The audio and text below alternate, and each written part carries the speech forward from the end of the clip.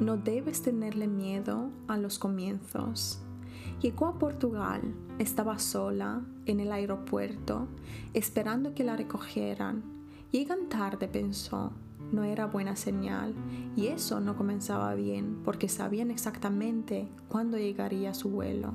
Estaba tratando de convencerse a sí misma de no pensar en negativo, pero fue difícil después de haber dejado todo lo que sabía detrás, de haber dejado a sus amigos y toda su vida que había construido en los últimos 6 años. Por fin llegaron, se sintió aliviada y al mismo tiempo emocionada y muy curiosa. La llevaron a su apartamento. Ahí se suponía que pasaría las próximas semanas, los próximos meses o incluso los próximos años. Al principio pensó en quedarse allí durante 1 año, pero nunca puedes planificar, ¿a qué no?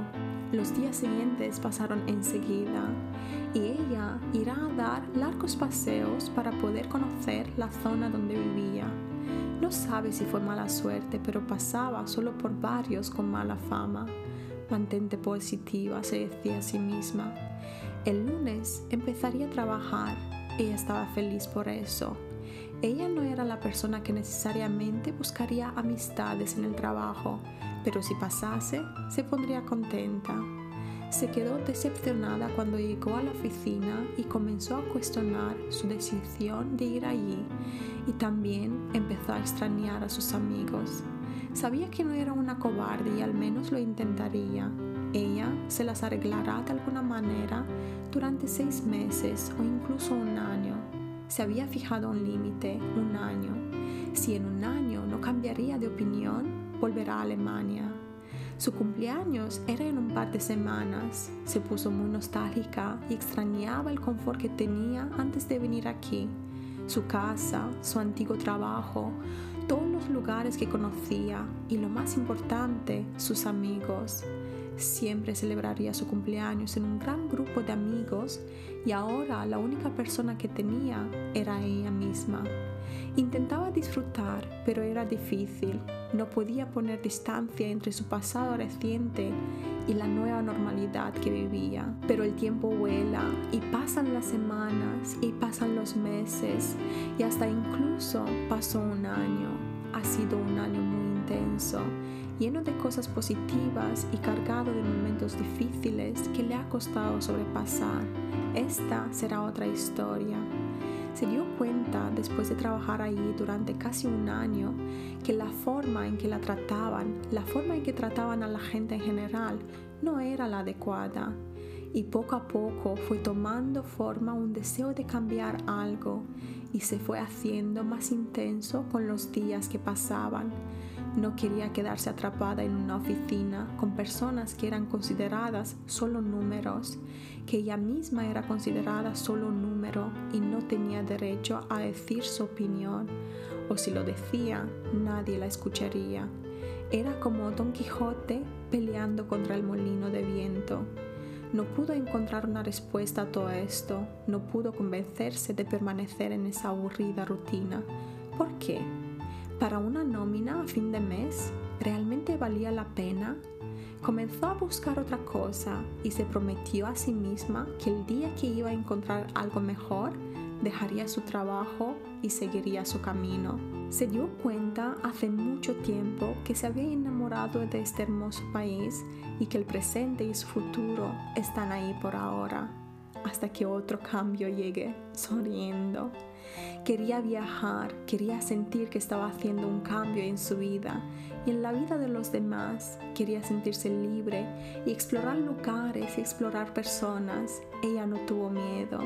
Se estaba acostumbrando a dejar todo atrás y empezar desde cero. Todo pasa por una razón, con una razón. ¿Eres tú quien decide tu destino y tu futuro o es el destino quien decide por ti? Tal vez solo queremos pensar que somos conscientes de las decisiones que tomamos, pero al final tal vez simplemente seguimos el viento, como lo sigue una hoja caída cuando el clima se vuelve más frío y cuando llega el otoño y cambiamos la estación y las hojas están cayendo, dejando lugar a nuevas hojas para que crezcan. cuando la estación cambie nuevamente.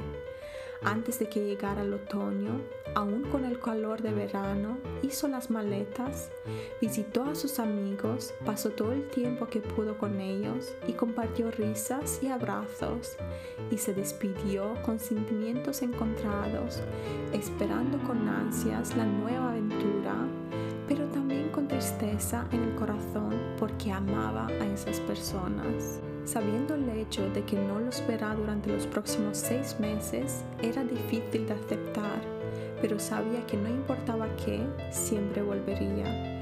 Ese lugar se convirtió en su hogar. Ella estaba ansiosa, muy ansiosa por esta nueva aventura y un entorno completamente desconocido. El mar y su belleza la estaban esperando. Estoy aquí ahora mismo, en un rincón de mi habitación, escuchando los coches pasando. Hoy no podía estar fuera. Cuando recuerdo todo esto y las formas en que veía las cosas al comienzo de mi viaje aquí, todo negativo, todo malo, y como veo ahora todo, y solo por el hecho de poder llamar a este sitio hogar, es increíble cómo las cosas cambiaron. Me enorgullece no dejar de descubrir que pude dejar mi trabajo e ir a por lo desconocido, que pude volver a estar completamente sola, sin amigos, para vivir nuevas experiencias y ver dónde están mis límites. No tiene sentido estar en un lugar donde sientes que no perteneces, con personas que no necesariamente te agradan, haciendo algo que realmente no disfrutas hacer, solo para que te transfieran una cantidad al final del mes en tu cuenta bancaria. Las situaciones no son malas, solo depende de la perspectiva desde la que se mire. Las personas no son malas, solo depende de lo vulnerable que seas en el momento en que las conozcas. Lo desconocido no tiene por qué ser necesariamente algo negativo, y en lo desconocido puedes vivir los momentos más felices de tu vida. Solo tienes que ir a por ello.